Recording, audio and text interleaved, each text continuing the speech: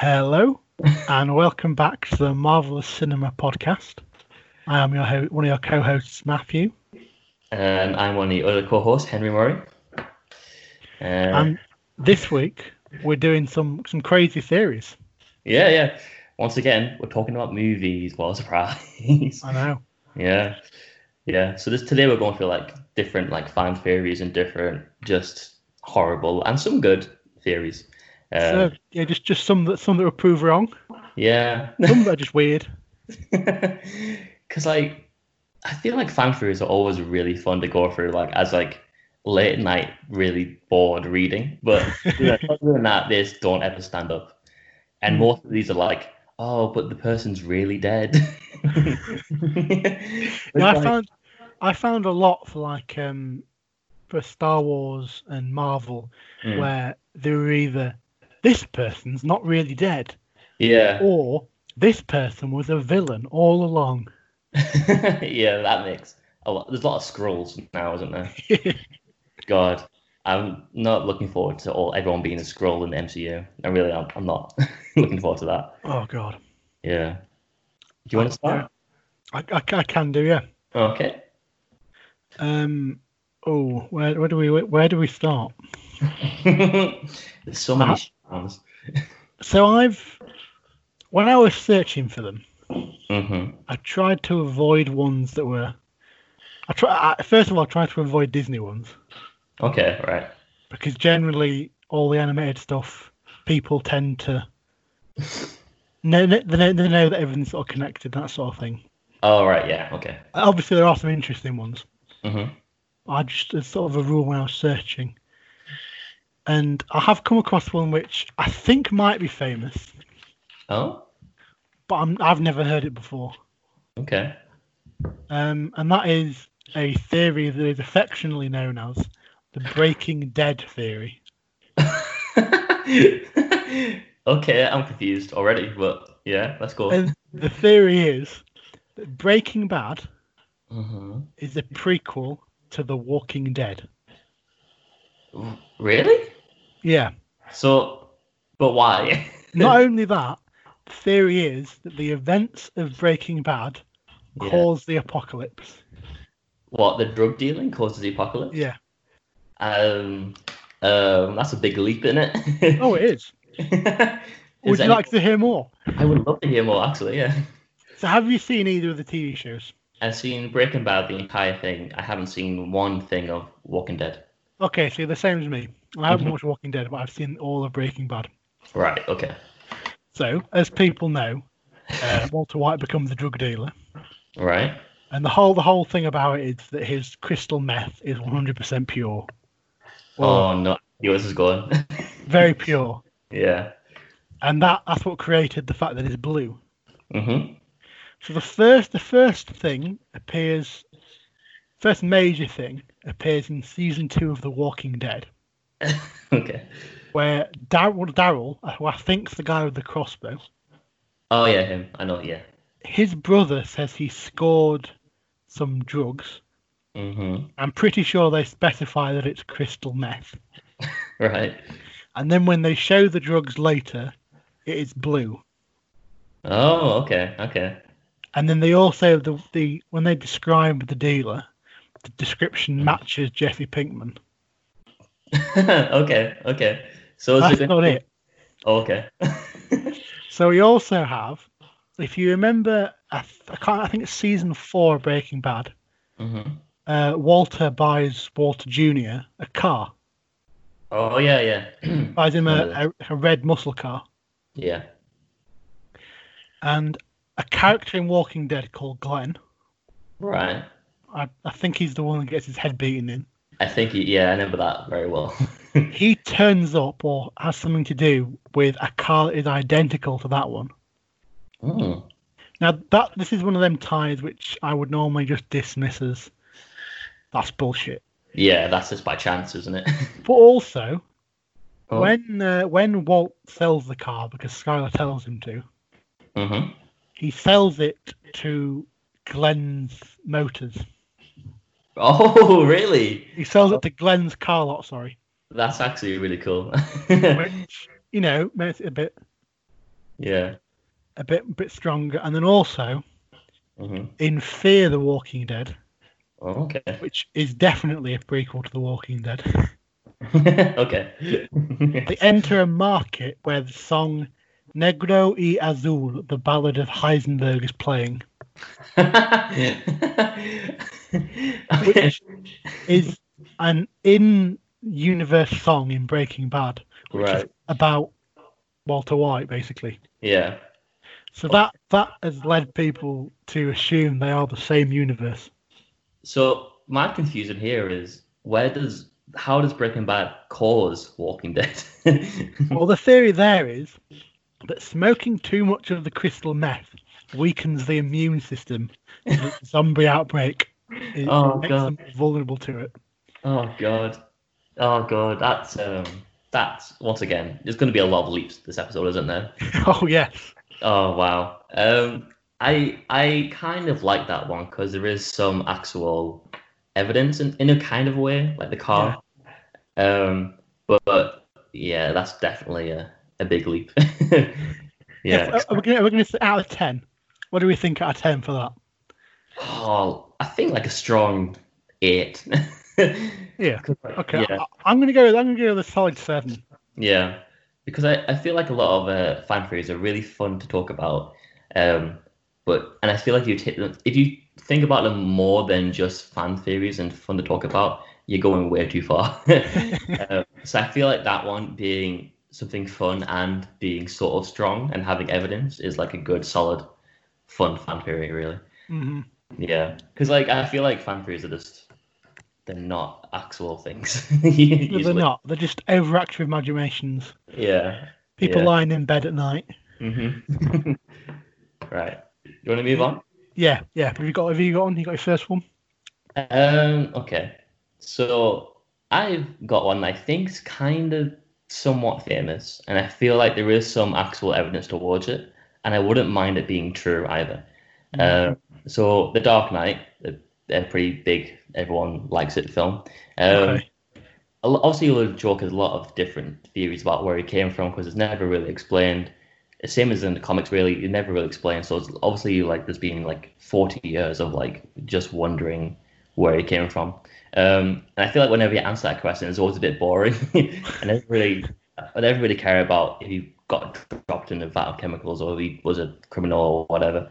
But I do find like a hint towards it really cool. So in The Dark Knight, there's a big theory about how Joker wasn't an ex-military like soldier. Yeah, because he has a lot of like actual like army skills in a lot of ways. He could do like interrogations like really well.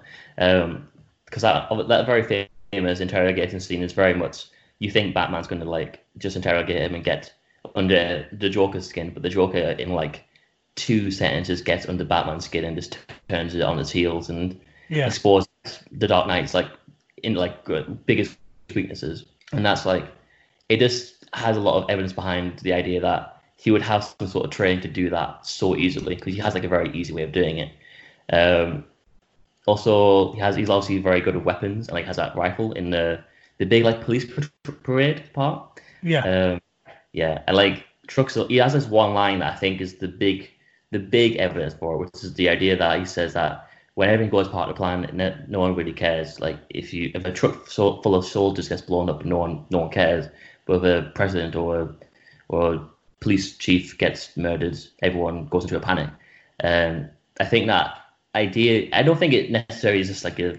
I don't think it's meant to be. I won't lie that I don't think it's meant to be evidence. I think Christopher Nolan just had that line in there as an example and not really as a backstory. But he does seem like annoyed at the idea that a truck full out of everything that he would be annoyed of, he seems like he's more annoyed that a truck full of soldiers getting killed means much less everyone than the president or whoever getting killed. Exactly. Yeah. So I do feel like this one's quite a strong one and quite like just a fun little kind of like, oh, that would make sense, and kind of go towards the idea that the society he was in created him. I have heard that on before. And I've always thought that's something that, as far as I'm sort of concerned now, that is an explanation. I I do like it, but at the same time, I would never want Christopher Nolan to ever come out and say, "Yep, you're right," you know? Oh yeah, well, there are loads of theories about Chris Nolan films. Oh yeah, and I think the whole point is that there's no definitive answer, and if he was to come out and say it, then it would remove a bit of the mystery.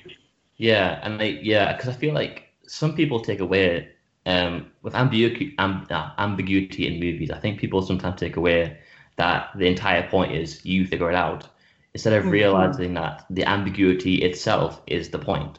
So I do have a theory coming up next, but later on maybe, but about Inception and how the ambiguous ending of is he in a dream or not. And people came away from that movie thinking that you've got to work out yourself which one it is. When the point wasn't working out, it was more the fact that it didn't really matter if he was dreaming or if he was awake. He was with his kids, and it didn't really matter anymore. And either way, he got the thing they wanted the most finally. And I mean, again, it's fun to think about: is he dreaming or is he awake, or is the Joker an ex-military person?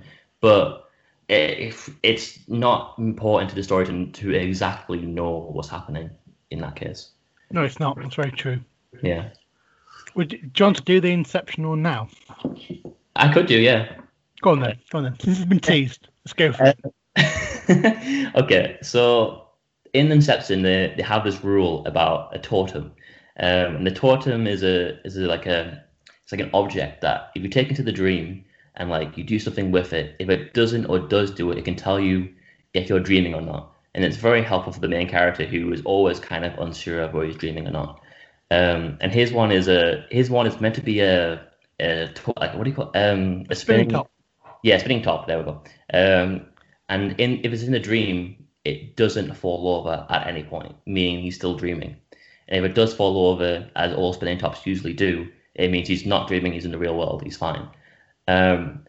And at the end, obviously, he spins the spinning top, and we don't see it fall over, but we don't see it necessarily not fall over. So it stutters, doesn't it? Yeah, it stutters, but it doesn't fall over. But because of black, and then the big Hans Zimmer music happens.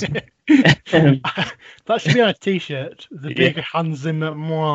Yeah, it happens every day in life, isn't it? But there's a theory around the idea that that spinning top is not actually his totem, and not even Cobb is aware of it. I don't think anyway. But this idea that his wedding ring is actually his totem, because in every single time he's in the dream, he's wearing a wedding ring. And when he's not in the dream, he is not wearing a wedding ring, and he's not wearing it at the end of the movie when he's meant to be either not or is dreaming, which imply that he is awake, finally, like actually living the life he wanted, and he's awake. But I always think I do think this is a good theory. I do definitely think that. But I do like the idea more that it was just a cool gimmick not a gimmick, but like an object of Christopher Nolan to use to say that in Cobb's dreams, he's still married to his wife, and that relationship is still very much alive, even though in real life that's long gone. Attention to detail. Yeah, it's just attention to detail, and I think it's going to be more symbolic than an answer to a question at the end of the movie. But at the same time, I do think it's a strong one of actual evidence, and I do think it does work in a way of answering the question if you want it to be answered. Mm-hmm. Yeah, it's a good one. I do like that one. Out of 10.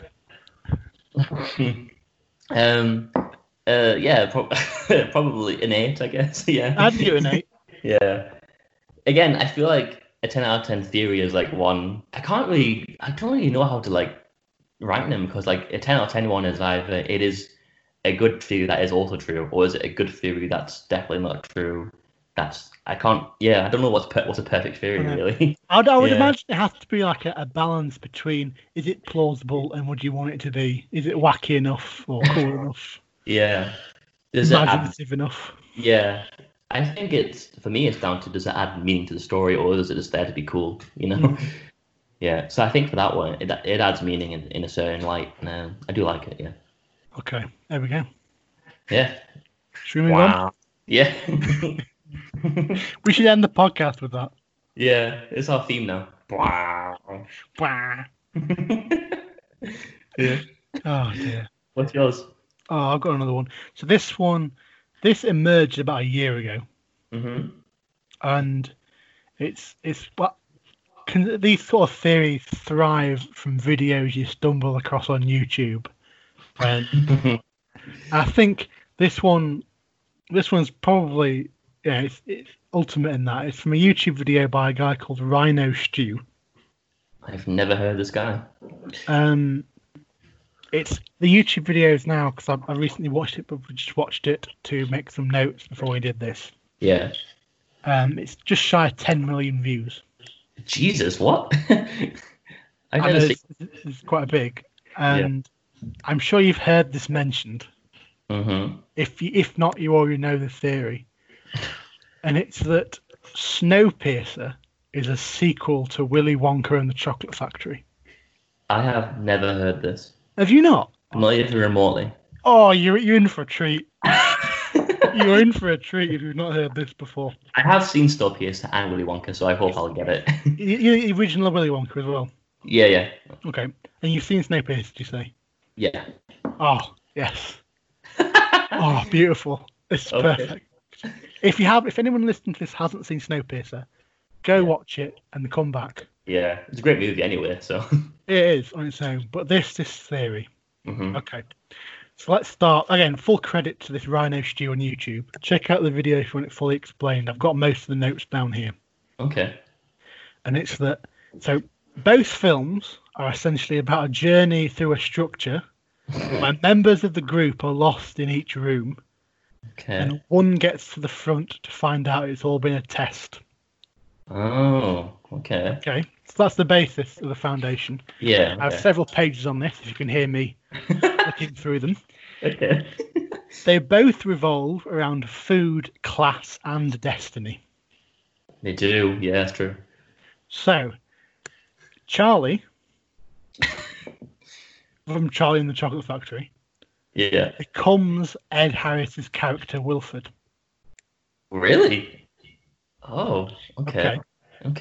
Charlie takes over from Wonka, who was a master of experimental transport and food. Yeah, he definitely was.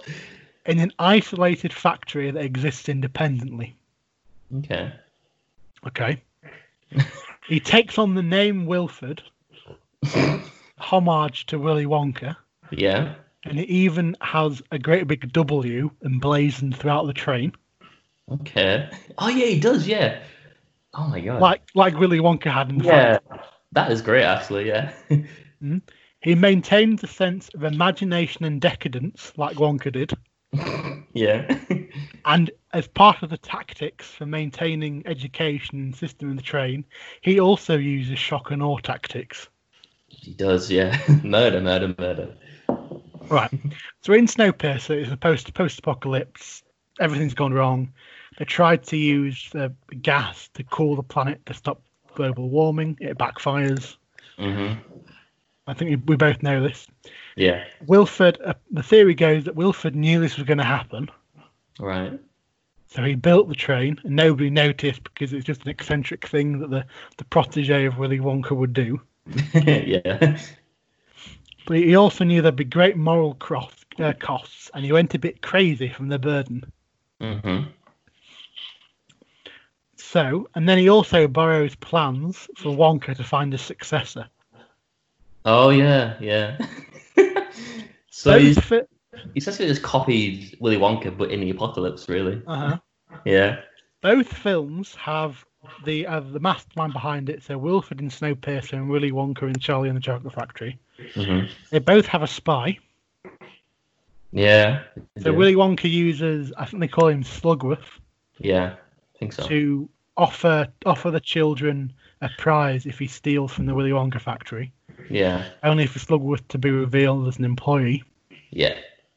In Snowpiercer, William Hurt's character, or Will Hurt, no, not William Hurt, John Hurt. John Hurt, yeah. John Hurt's character is also revealed to be a spy for Wilford. Yeah. Okay. The theory also goes a step further to imply that John Hurt's character is Slugworth. Right, okay. He's actually came back for this job. Basically. Okay. Also, the theory also goes that various people that have high up positions on the train are the kids from Willy Wonka, the Chocolate Factory. So he's hired them again. Yeah, as some sort of twisted sense of forgiveness. Yeah, for being mercy. Horrible kids. This is mainly supported by the idea that Tilda Swinton preaches how grateful she is. Yeah. And the theory goes that she is Veruca's Salt. Right, that makes sense. So she's the woman. She's the girl that wants the golden goose. Yeah. And she stands on the weighing thing, and it sends her down the shaft to the incinerator. And she quote unquote dies, I guess. Yeah. So, yeah, and he then employs her. And here we sort of reach the last bit, which is probably the darkest part of this. Yeah. The Oompa Loompas. Yeah. So you ask naturally, if this is a sequel, where are they? Oh yeah. So when Chris Evans' character reaches the front of the train, Wilford explains that part of the certain components of the engine have gone extinct, and he uses children to use them. Oh no! Oh no! What if the part that went extinct was the Oompa Loompas? Oh no! Because they operated all the machinery in Willy Wonka's factory. Yeah. So it'd be natural that he would build the great machine to be operated by the Oompa Loompas. Yeah, it does make sense. It's annoying how much sense it makes. As such, in my mind, this is officially canon. Yeah. Honestly, I find that fascinating, really, because it's a lot of evidence. There is. There's a lot of thinking going into that. Yeah, and Willy Wonka as like a movie and this theory of Snowpiercer, I think even Willy Wonka by itself as a movie is very, very interestingly weird. It is. Like, he's definitely a murderer, and he's like, it's almost certain. Like, this is one of the few like theories where I think it's definitely almost pretty much true that he's like, this is like one of the darkest movies ever made, and it's just under the guise of a children's movie. Yeah, and it makes sense for me for like the next step to be a Snowpiercer movie. Yeah, I would probably consider in my little encyclopedic mind of film. Yeah.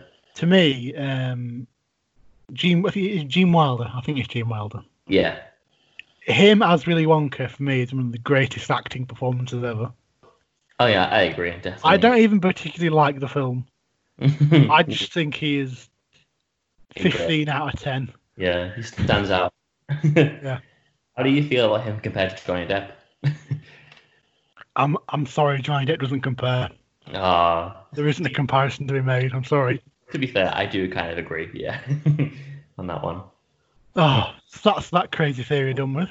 Yeah, I love that one a lot actually. How long is the video? The video is about 15 minutes. Oh, right, okay. I've pretty much covered everything in the video. I'm expecting like an hour long. Like, yeah, that is great.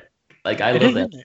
Yeah, I love the idea of someone, because usually, I mean, I just said like a good few times in there that I hate the idea of someone saying a fan theory is true. But that one, I think that'll just be hilarious. Like, it makes sense, and I think it's it would work as a sequel to Willy Wonka, because I think that movie's so dark, but like it would. Yeah. It would work. I think that's great. Yeah. That's a solid 10 out of 10. It is. You can't deny it. It's 10. Yeah, that's a 10 out of 10, man. Have you got another one? Yeah. Let me just look through, because there's a lot here. Try to live up to that one. Okay, I have one, and I think it's such a great one because it's so thin. It doesn't make any sense. We're going from a really good one to a really bad one. Okay, we go. That's made. I'm just gonna say it. X-Men Origins Wolverine. That was a movie that was made. It's mostly very bad. I think it's maybe the lowest rated one on like Rotten Tomatoes and reviews. I think it might be. Probably.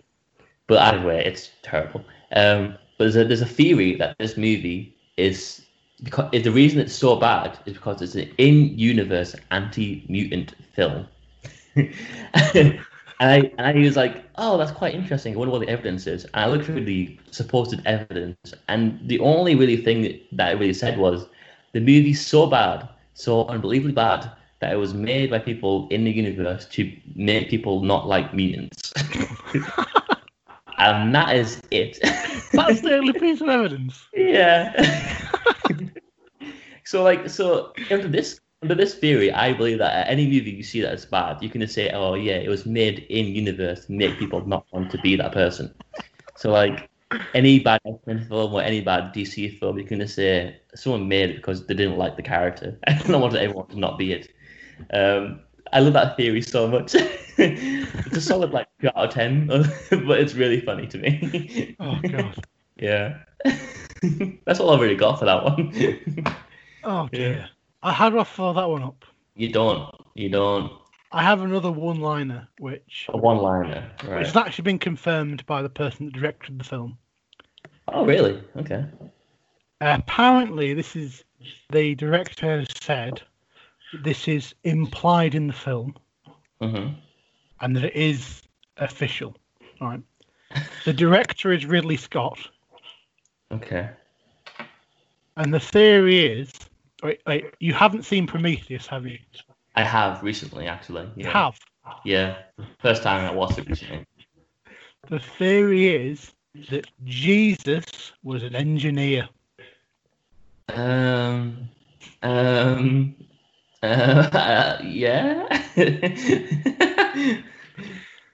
Okay. Yep. He's confirmed this? Apparently tweeted it or said in an interview or something that it was the intention to imply that the reason that the engineers hate humanity is because they sent Jesus and people killed Jesus. Okay, so hang on. So Jesus was an engineer, right? Mm-hmm. And he was like a big white, whatever they are, alien things. Yeah.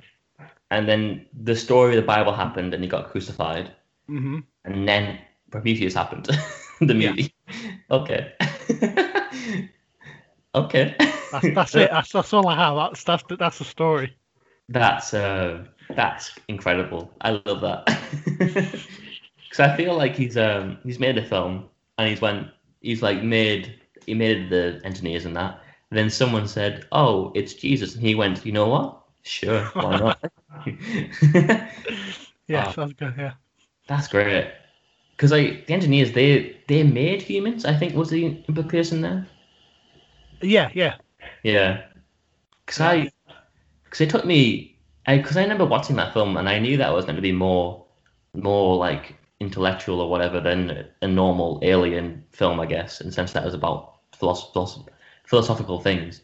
Mm-hmm. But it took me a while to realize that it was about them creating humans and then aliens came out of that because of androids and then now Jesus is there.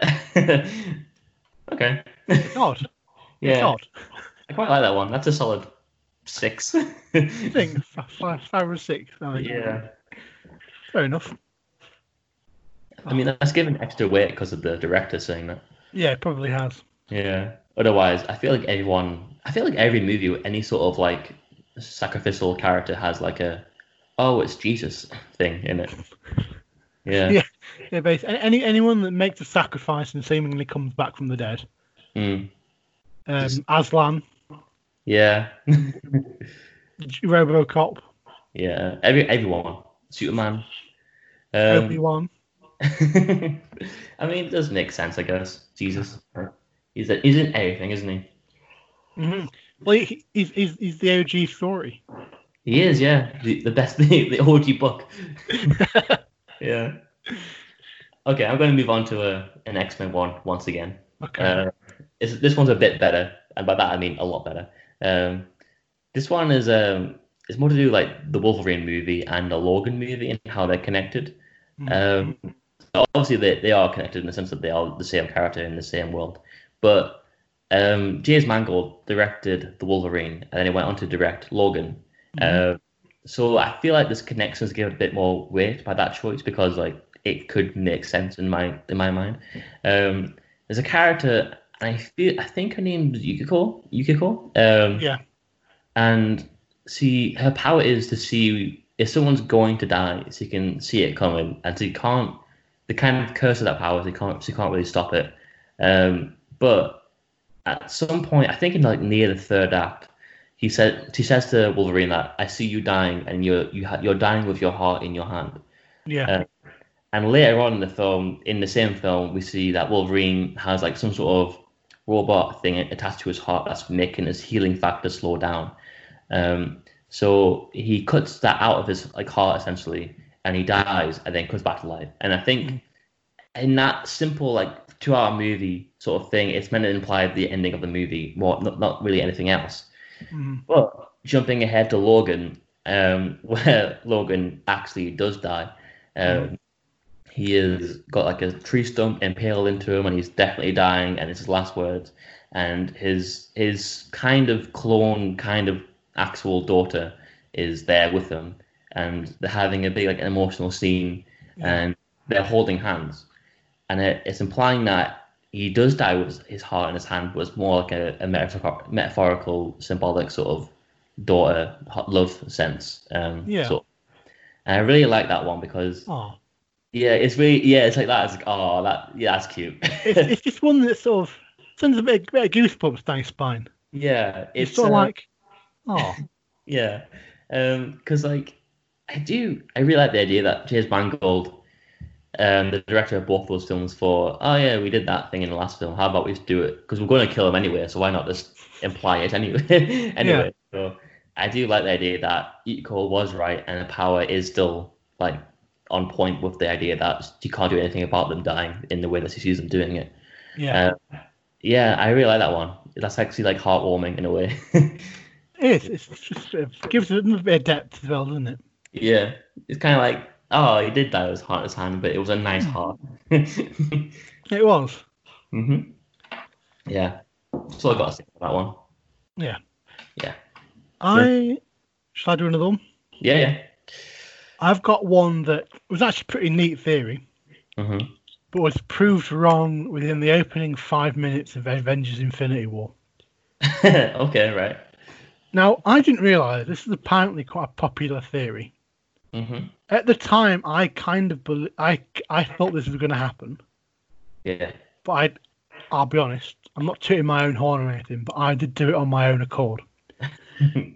But it was proved to be wrong. Yeah. And that is that Heimdall either was or had the Soul Stone. Okay. Why? So basically, the base of the theory was, there's two parts to it. First of all, his eyes are the colour of the Soul Stone. Oh yeah, they are like a yellowy glow, aren't they? And he can see everybody in the universe. Okay. He can see the souls, basically. Oh, yeah, okay, I see what you mean. And also, when Thor has the vision in Age of Ultron, Heimdall doesn't have any sight. Oh, so like his eyes are white. It was meant to imply that Thanos took the Soul Stone from his eye. Yeah. That would have worked. It was, and it ultimately it's sort of alluded to that he has some sort of special power or some sort of special thing that enables him to do the job that he does. Yeah. It's not just like an occupational thing, because Scourge is given the sword or whatever, and he can't do it. Yeah, that's true, isn't it? Yeah. So it's more like he was born with it, not able. Yeah. He's born with it. And also, there is another thing. The items that hold the stones, if it was Heimdall, they would spell out Thanos. Would they? Heimdall. So T would be Tesseract. Right, okay. Space Stone. Yeah. H would be Heimdall for the Soul Stone. Okay, yeah. A would be the Ether from the Reality Stone. Yeah. N, I've seen this on multiple places, but it's the same stone, would either be Necklace or Nexus for the Time Stone. Okay. O would be the Orb for the Space Stone. Yeah, that makes sense. And S would be Scepter for the Mind Stone. Wow, that does work. Like that does work a lot. But it obviously within the opening 10 minutes of Infinity War. Yeah. Nope. They can handle and move on. And the acronym doesn't work unless you use height for H, because oh god, you have to throw somebody off a great height to acquire it. that's pushing it a bit, I think. Yeah. That would have been really cool actually. I would have liked that one if that was true. I think this is one of those cases of it would have been fun and cool, but I do really enjoy what they do with the Soul Stone and making it part of the theme of Infinity War Endgame. Like the sacrificing of lives, in a sense, was the whole theme of those two movies. So I think if Heimdall was the Soul Stone, it would have been it would have been cool, definitely. I do think it worked, but it wouldn't have had that thematic, I guess, sort of difference. Yeah. Yeah, it's just a case of it'd have been cool, but there was a better option. Yeah, that's something that would have had more weight. Yeah, that's a solid 6 or 7. Yeah, you know? It would have been cool, but not true. Definitely not true. No, it was. Have you got another one? I think I got a few Harry Potter ones. Okay, I came across one Harry Potter one, but I didn't write it down. Yeah, I've got one like really obvious sort of like everyone does it and everything, kind of like he was always dead thing. But I've got another one that I do actually really like, and you've seen like enough Harry Potter to like know who the Dursleys are, the parents sort of people are. I think so, yeah. Yeah, they look after Harry when he's not at Hogwarts, and they're very mean. Oh yeah, I know they are. Yeah, so there's a theory in Harry Potter that the Dursleys are, because the Dursleys are horrible to Harry the entire time, as in they don't ever get redeemed anywhere. Like, the mom character, the aunt, has like sort of backstory that kind of like makes it a bit more sympathetic, but other than that, they're just very horrible people. And there's a theory that Dursleys have always been so mean to Harry because he's a Horcrux, and a Horcrux isn't. Do you know what a Horcrux is in Harry Potter? Yeah, it's one of the things they have to destroy.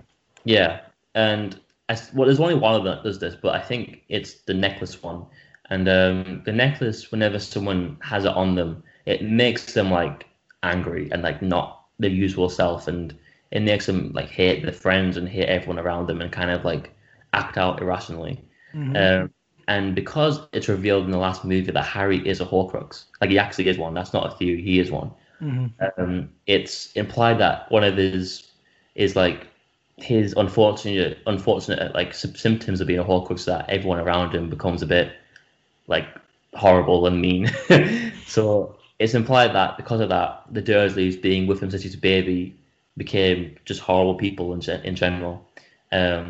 And the theory, I do think the theory does work. It's just more of the fact that you take Harry into Hogwarts. He spends like every year there, and no one around him is like angry at him all the time at all.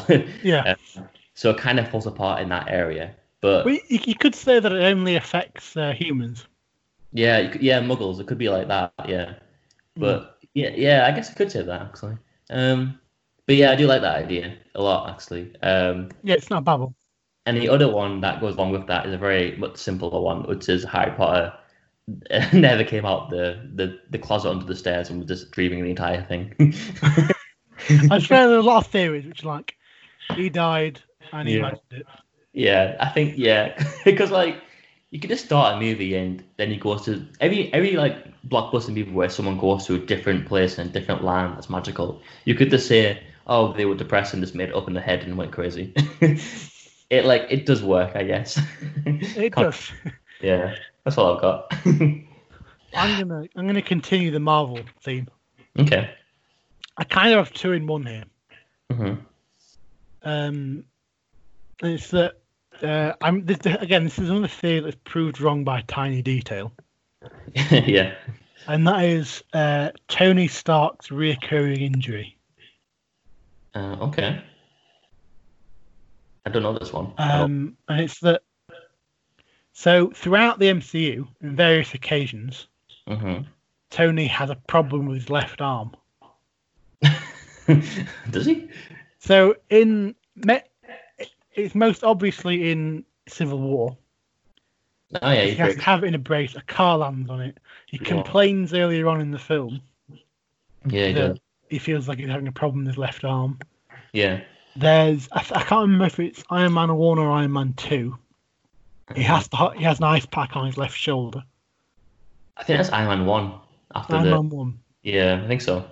And I think it's in Homecoming, when he takes the suit away from Peter.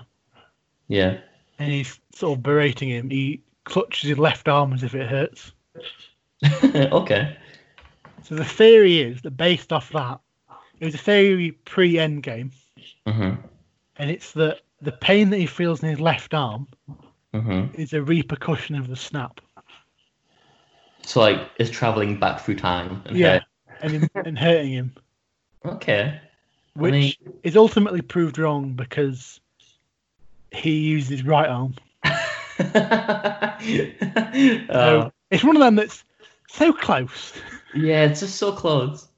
That would be great. I would love it if that was like, if it was a different arm at the end of Endgame, and like you could just say, yeah, that does make sense, I guess. Because like, I do like the idea that, because I do think that Tony Stark and Robert Downey Jr., they have certain like tics as like a human being when acting.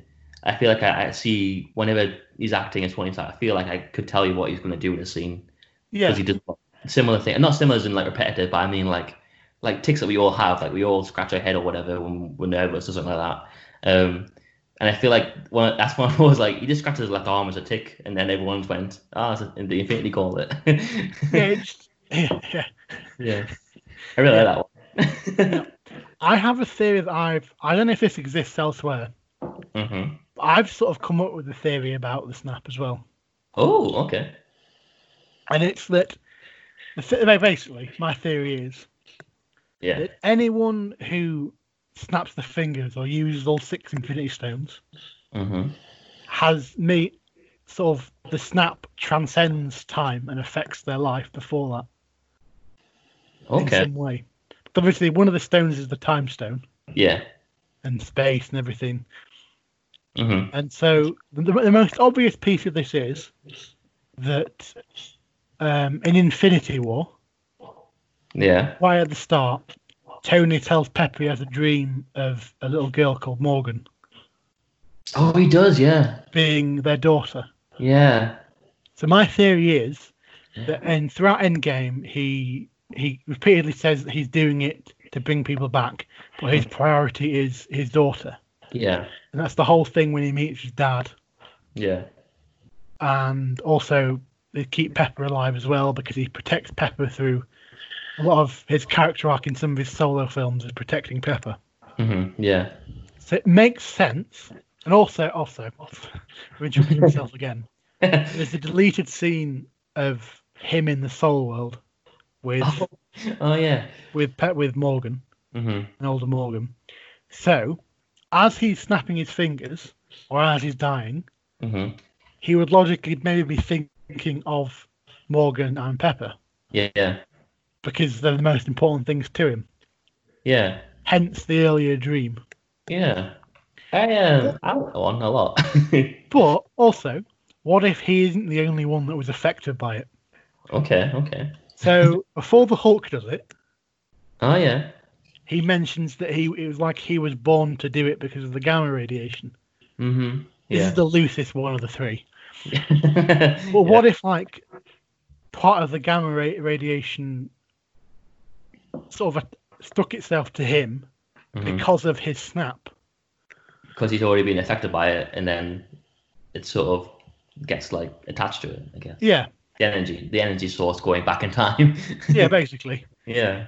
And also, you could also say that he's less affected by it because it's not a crippling dose. I mean, his arm's fucked, but it's not. That is fucked, yeah. It's not as bad as some of the others. Yeah. I like that a lot. And for the third one, and for the third part of it, the other person to snap the fingers is Thanos, and he does it twice. Yeah. So, what if because Tony had a vision of Morgan because that's what matters to him most. Mm-hmm. What if the same thing happened to Thanos and he got a vision of him doing it and succeeding because that's what matters to him most? Yeah. And that could be the origin of him saying, I am inevitable. Yeah. Oh. Because he's seen the vision. Yeah. So they've all been like affected by doing it their entire lives, essentially. Yeah. That would be very interesting, actually. I like that idea a lot. Came up when I was just lying in bed one night. Extremely bored. I would. So yeah, that's fun. That's like a solid 7 out of 10. You've done a good job there. Thank you. Because I would never. Yeah, that's a lot. That's time travel. That is time travel. That is energy sources. That is predicting the future. That is a great thing. Thank you. Yeah. Do you have any others? Yeah, I'm gonna go for like a generic one. I think like most people know about.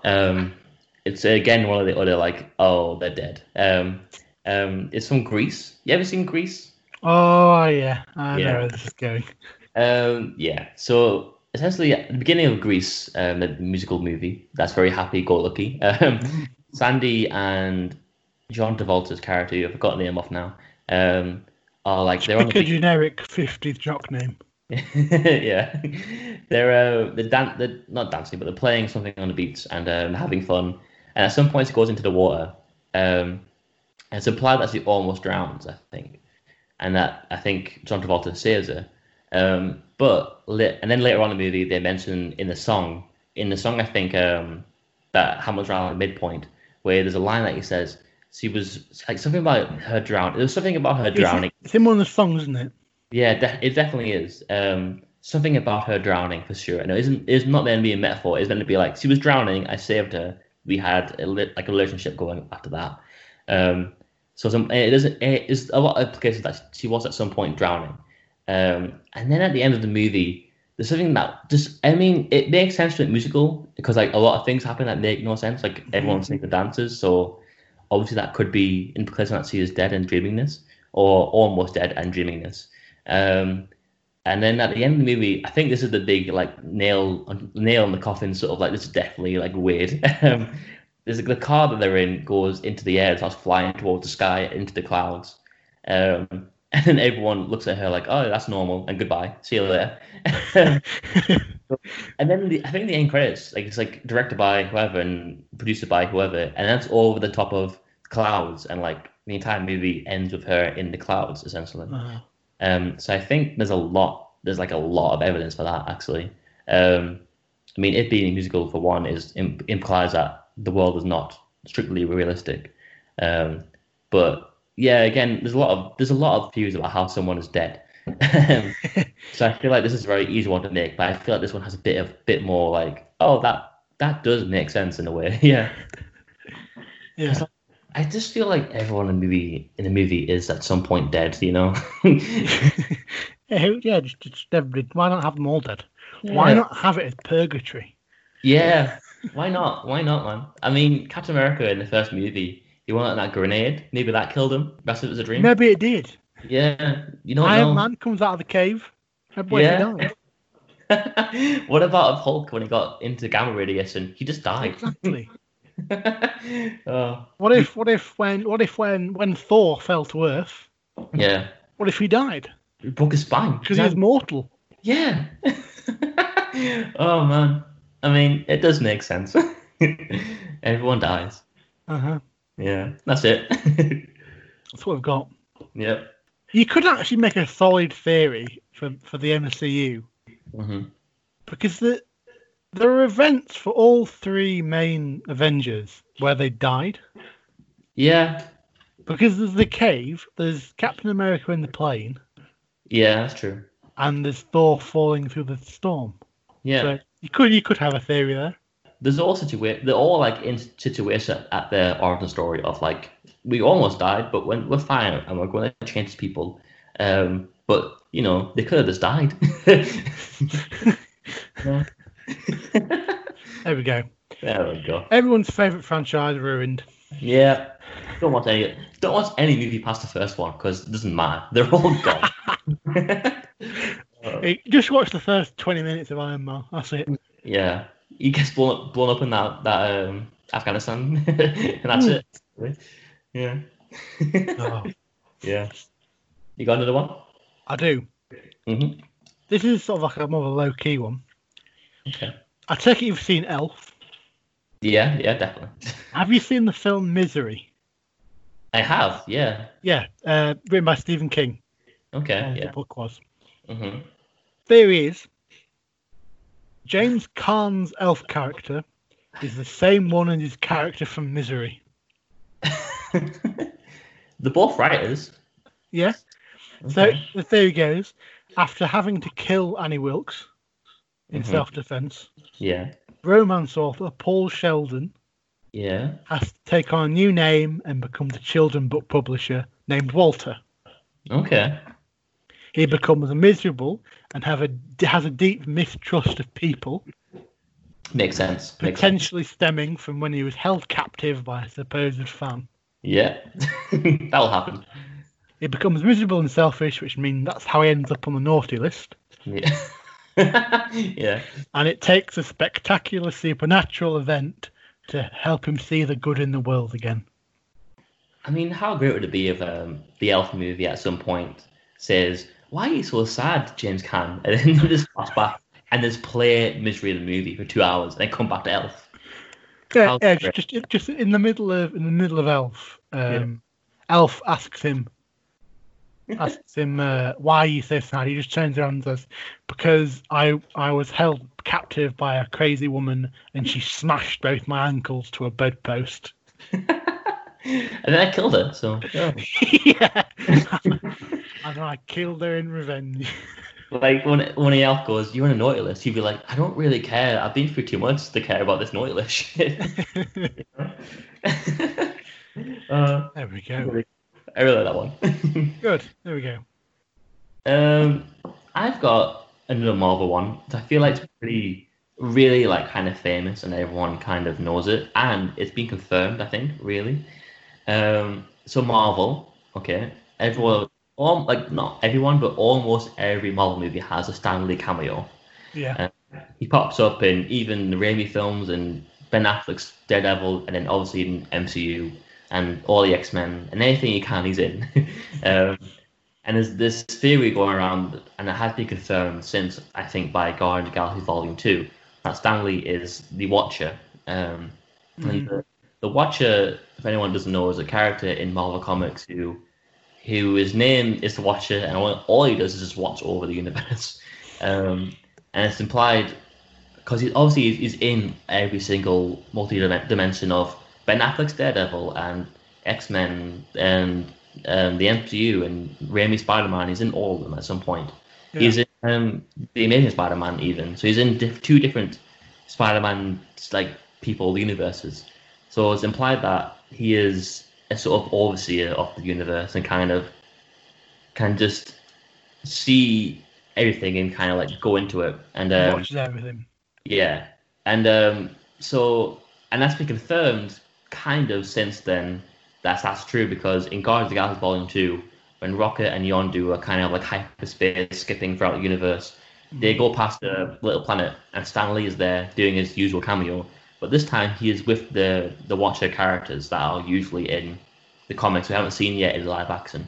And he's there telling a story about, this time it's a postman, which I think would be a reference to Fantastic Four, maybe, where he's a postman in that movie, I guess, maybe. It could have been Civil War. Oh yeah, it could be. Yeah, that makes more sense. Yeah. Wait. Could it? Had Civil War happened by? Yeah, it did. Like I think previous year. Yeah. Oh no, wait, it didn't. Because Guardians of the Galaxy Volume 2 takes place a month or two. Yes, it does. Yes. After the first movie. So it had to be Fantastic Four. Yeah, that is weird. Okay. So yeah, okay. But yeah, so yeah, it implies that essentially he is an actual space being who can just go into different dimensions and say hello to Tobey Maguire or say hello to Tom Holland, essentially. which is, I really like this idea, and I think obviously it's not, I don't think it was ever intended. Like, I don't think when he filmed his first cameo he thought, oh, I'm the Watcher. But it's one of those really cool ones that I think does work, and it is kind of confirmed from that movie. Yeah, it's full one. Yeah. How do you think they're going to do cameos from now on? Because he's not around anymore. We can't. Oh, yeah, sadly passed away. Yeah. Do you think they're going to like have a picture of him in like one scene per movie? Maybe. I don't know. I mean, they didn't do one for Far From Home, did they? No, I don't think they did. Oh no, they didn't, did they? They could do a picture. Yeah, because I think for Daredevil, the TV show, I think every season had him in the background as a picture. I think that's what they did for that. So I think from now on they could do that. Yeah. Yeah, they could do that. I think that's probably the most respectful way to do it, because you don't want to CGI him in, really, do you? Not really, no. It feels a bit tacky a bit disrespectful. Yeah, I don't really want to have like a Tarkin Rogue One situation. No, we don't. Bringing back dead actors and people with CGI, for just as like nostalgia's sake. I don't really think we need that at the moment. No, just maybe some little reference to him. Mm-hmm. Yeah, that'll be enough. Yeah. What have you got? I don't have much left. Same. I'm kind of running out. At least written down. I have one that's just a silly one, a stupid one. Yeah. That is that Kevin McAllister from Home Alone is John Thingy Kramer, who is Jigsaw. I have this written down too. Yeah. Yeah. It's a pretty famous one, isn't it? Yeah, I think so. Yeah. So it goes that he had developed a taste for torturing people as he was left alone with an 8-year-old. Yeah, Home Alone to Jigsaw and Saw. At some point, he changed his name to Kramer, or whatever the Jigsaw's real name is. Yeah. And that from there on, he starts torturing people. Of course, why wouldn't you? I mean, of course, it doesn't line up. Mainly because Kevin McAllister's 8 years old in the 80s. Yeah. Jigsaw is in his 50s by the time the 2000s roll around. Right. Yeah. Okay. I feel like this one's it's one of those fun ones. Yeah. But nothing more really. Yeah. Because Kevin McAllister is an insane man, isn't he? Insane boy. Sorry. And Kevin McAllister is like an insane person, isn't he? Oh yeah, because he's a bit of a lunatic. Yeah, like instead of calling the police or anything when people are going to rob him, he goes, "Oh, I'll just torture them with nails and fire," and then he goes to New York and does it again. Like, why? I'm gonna hit them with bricks. Yeah, it's like just leave him alone at this point. Oh, no sense of mercy. Yeah, then he goes crazy. Yeah, too far, man. Yeah. So do you have any others? I have another kind of famous one, and I think this one has a lot of evidence behind it, but I'm not sure it was meant to be implied at all. Suicide Squad came out 2016. Okay. I hate this movie, but I really, I really like this theory of the Joker, and that he's not actually the Joker. There's a theory that Joker in that movie, played by Jared Leto, is actually Robin. So yeah. So in the comic, I've heard this. Oh really? Okay. I thought it was kind of famous. So in the comics, it was a big story about how the second Robin, Jason Todd, was at some point taken hostage by Joker and abused for like months and like maybe a year by like crowbar and just torture and like psychological torture by the Joker, to the point where at some point Robin, after realizing that Batman's moved on and gotten a new Robin and kind of just assumed that Jason Todd was dead, he just went crazy with it and wanted to kill the Joker and find him, and he became a different character called the Red Hood. And isn't there's several versions, isn't there? Yeah. Because there's and then there's one. I'm pretty sure there's the comic run where he dies. Mm-hmm. Yeah. Or supposedly dies. Yeah. But then there's an animated version, isn't there, where he becomes like a little Joker. Yeah. And then he kills the Joker. He shoots him with a gun. They changed the story a bit in different iterations. But the comic book one, that's kind of the base ground for this theory, I guess, is well, not actually, I guess it's not. But the comic book one is essentially he becomes Red Hood. He becomes very vengeful. He doesn't have any no kill rules. He kills everyone he meets essentially, and he's after Batman and Joker. He wants to kill both of them because they're such terrible people to him. But yeah, in the animated series, it changes a bit to him being tortured to the point of becoming like a mini Joker and like a mind control Joker. And I think he does kill the Joker anyway because he has like a sort of Robin sort of comes out of the Joker in the mini Joker kind of. But it's implied kind of with the Joker Jared Leto Joker that he was Robin.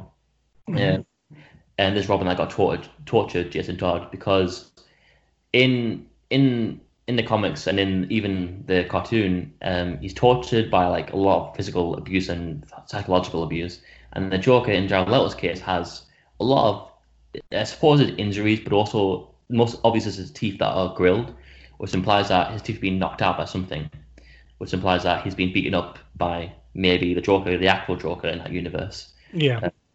And also, he clearly, as ever, hates Batman. And he has a tattoo in his arm of bird wing, like an actual Robin bird wing, which implies. Oh, okay. Which I think if it's not meant to be Robin, it's meant to imply that he at some point has killed or harmed Robin and really been proud of it and tattooed it on himself. But also in Batman Superman, they do imply that Robin was maybe killed or maybe harmed in a sense that Batman has no Robin at this point, but there's Robin's statue in his Batcave, and on it has graffiti that says, "Haha, the joke's on you, Batman." Implying that the Joker somehow got in and did this to torture Bruce Wayne about the death of Jason Todd or the torture of him. And I think it's a really... I would like this theory if it was true. Just because I think... I'm not... Okay, just be completely honest, I don't really like the interpretation of Joker in Suicide Squad. I think Jared Leto does he's a fine job. I think he's fine. But that movie... that movie is so edited down to his bones and like just so weirdly put together, and Joker in that movie has no reason to be there at all. No, he doesn't. And I think he's in a story where he was meant to be there and he's part of the story in an intrinsic way. I think it could have went better. And even Jared Leto himself and David Ayer said there was a lot of footage of this version of Joker that hasn't been seen, and that we just couldn't put in because the studio was wanting a fun Hollywood blockbuster with little to no darkness that was filmed originally. So it could have been very much implied more so in that darker original cut that this guy was Robin turned Joker. But yeah, I do really like this version, like this idea at least a lot. Yeah. Yeah, good. I think it adds something to a character that is pretty shit in that film.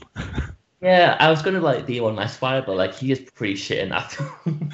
There's this point in that film that I quote a lot to my friends, just making fun out of it, where even Joaquin Phoenix and Heath Ledger and Jack Nicholson to a certain extent, they have this implied nature that they're more of an idea than an actual person. The idea of chaos and all that. But at some point, Jared Leto looks at Harley Quinn and says some really edgy line about how he's not really a person, I'm more of an idea. And it comes off very in your face, edgy, teenage, emo person. It doesn't feel to me like the Joker in any sense of the word. And I don't like that performance, and I don't really like that movie at all. But I think this kind of adds to it, at least in some way, to me. Yeah. Yeah. There we go. Joker theory. Joker theory. Got them all. I think I might have added something to it for me. I'm going to give that a solid 7. Yeah, same. It's 1 or 7. Fun one, but doesn't really matter. Yeah. I think I have one more. Okay. It's sort of a mismatch one. It's a bit random. It's more of a suggestion than a theory. Yeah. It comes from a YouTube channel called Shatana Studios. Okay, I've heard of this book. It's about Back to the Future. Okay. And it's the theory that there is a more famous theory that Doc Brown tries to kill himself and accidentally creates a time machine. Yeah, I had that one written down. Did you? Yeah. Well, I'll let you explore that in a minute. Okay. But this one is that there is a second Marty McFly. A second one, okay. So that he goes to the past, Mm-hmm. accidentally improves his future, or improves the lives of his parents. Yeah, it does that. Yeah, and he comes back to the present. Yeah, and everything's changed. Mm-hmm. So this theory suggests that there is another Marty that did live the life of his improved parents. Okay. If that makes sense. So do you mean like there's one universe where he lived the terrible life and one where he lived the good life? Yeah, basically. Oh, yeah.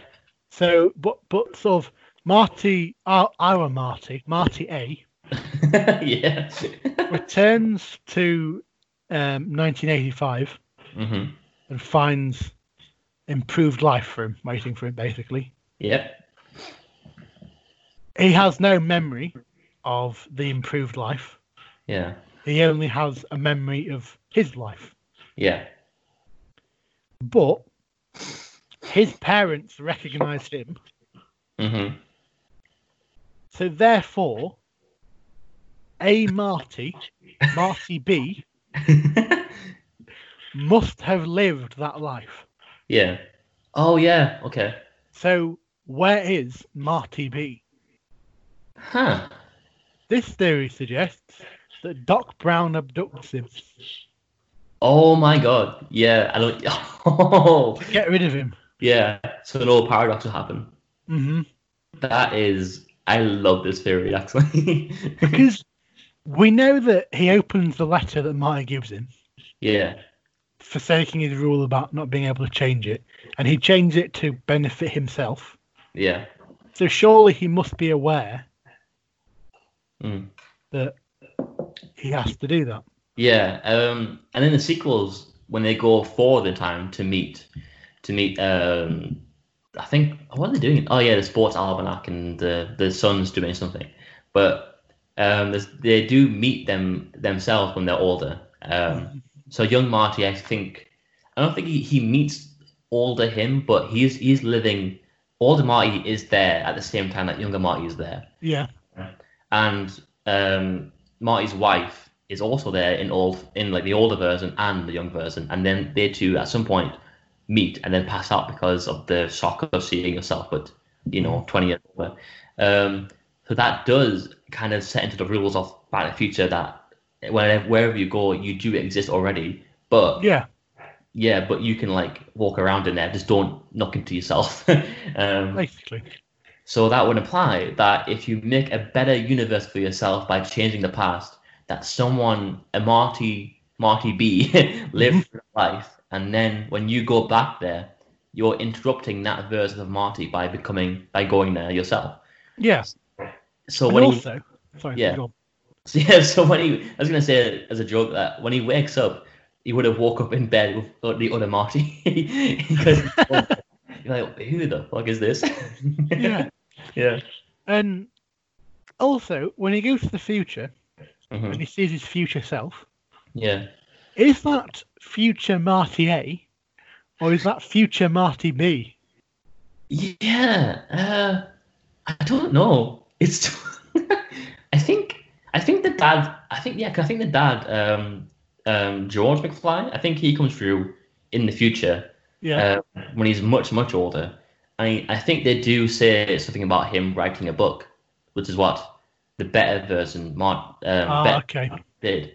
So I guess that would be Marty, good universe, Marty. Also another thing. When a Marty A returns to his new life, there's a truck in the garage. Yeah. That he mentions earlier. The fact that that's the truck that he wanted is such a slim chance of happening there must have had interference, which means Doc Brown must have done something. Yeah. But he can't have directly got involved with their lives. So what if Doc Brown had to manipulate their lives in order to make room for Marty? So that to stop them from having the first Marty. No, hang on. They can't stop. He can't stop them from not having Marty to make room for Marty A. Yeah. Because it is established in the first film that if somebody isn't born, that kills them because of the photograph. Yeah, that's true. And also, even if you didn't stop them from having Marty, whatever Marty it is,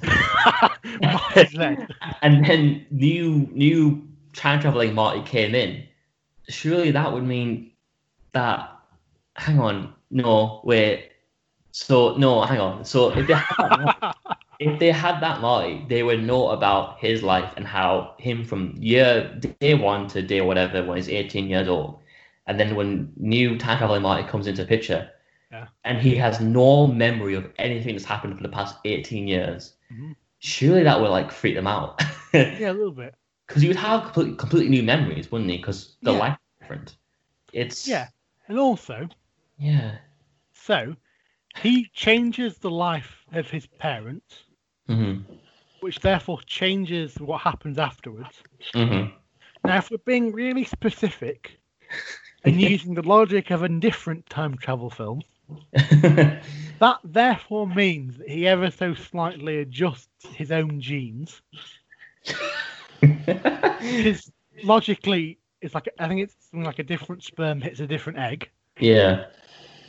Therefore, meaning that Marty McFly actually will look different. Marty B wouldn't look like Michael J. Fox.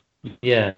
So Marty A would return to their lives, look slightly different from the child they've known, while also looking exactly like Calvin Klein, who helped them get together all those years ago. Oh, wow. Oh, wow. But yeah, that's also the problem, isn't it? That he fixed their lives in the past and became friends with George and his mother. But then not even 20 years later, 20 years later, they have a child that looks exactly like this guy, Calvin Klein. So I think I like the idea that the way that they fixed that was Doc Brown went back in time to 1955 after McFly helped them out of the future, and did that memory wipe thing that he uses in Back to the Future Part 2, the very beginning. Can you remember that? Oh yeah. Yeah. So he might have Doc Brown to fix this might have went back in time to just after Michael J. Fox left and went to 1985 and gave him the mind wipe machine thing and wiped out. But if he does that, then they don't remember any of the events. They don't fall in love again. So that puts them right back at square one. So that therefore means they go back to having the poor life. Oh my god, yeah. So, oh no. So no matter how we put this, they're all fucked. And then there's 2 sequels. Oh wow. So, oh my god, that's amazing. I like that a lot. Okay. That's my last one. I'm gonna leave people with that one. Yeah, with mathematics and time travel. Yeah. Oh wow. Right. So, I guess my next one is I guess for Ragnarok. Okay. I think this one is definitely meant to be true, and I think they actually have confirmed it since this. The Valkyrie character, who is a part of this elite corps of women fighters in Asgard, Valkyries, and there's a flashback to when all of them get killed by Hela, and I definitely think this is true. I think it's implied that one of the girls in this team was a girlfriend of hers. Yeah. So imply that Valkyrie was lesbian, or bisexual. So I do think, because I think one of them dies in front of her, and she seems like weird, like a lot, like really upset about it. Yeah, that was like the last one. Yeah, I sort of assumed that as well. Yeah, I think that was. Yeah, I think that's implied, and also I don't think she really takes an interest in four as a like a relationship at all. No, Um, oh, I mean that's definitely put forward in Endgame at the end, where they don't at all. Because I think it's a deleted. Oh no, it was a deleted scene, wasn't it? Yeah, deleted scene where Thor, after handing off the throne to Valkyrie of Asgard, he tries to like have a kiss with her, and she goes no way, which it once again implies that she is not doesn't like the male people. And isn't something she said that Tessa Thompson said at Comic-Con, didn't she, when they led the cast out for Love and Thunder? She said something like Valkyrie needs to find a queen or something. Yeah, I think that was it. Oh yeah. So I think it's definitely confirmed now. That's really cool. Yeah, I really like that because because I don't think we've ever seen. I don't think there is a bisexual or lesbian or gay character yet in the Marvel Cinematic Universe. No, we haven't. So I think that's the first one, and her being the Queen of Asgard is a pretty good starting point. Yeah, that is. Yeah. Yes, promising path forward. Yeah, be fun. That's all I've got. That's all you got? Yeah, I think so. We're both done. Yeah. Well then. Damn. There we go. There we go. So doing the outro now? Yeah, we'll do the outro. We hope you've enjoyed listening to our list of crazy theories. Yeah. Some are wrong, some are right. Maybe some are right.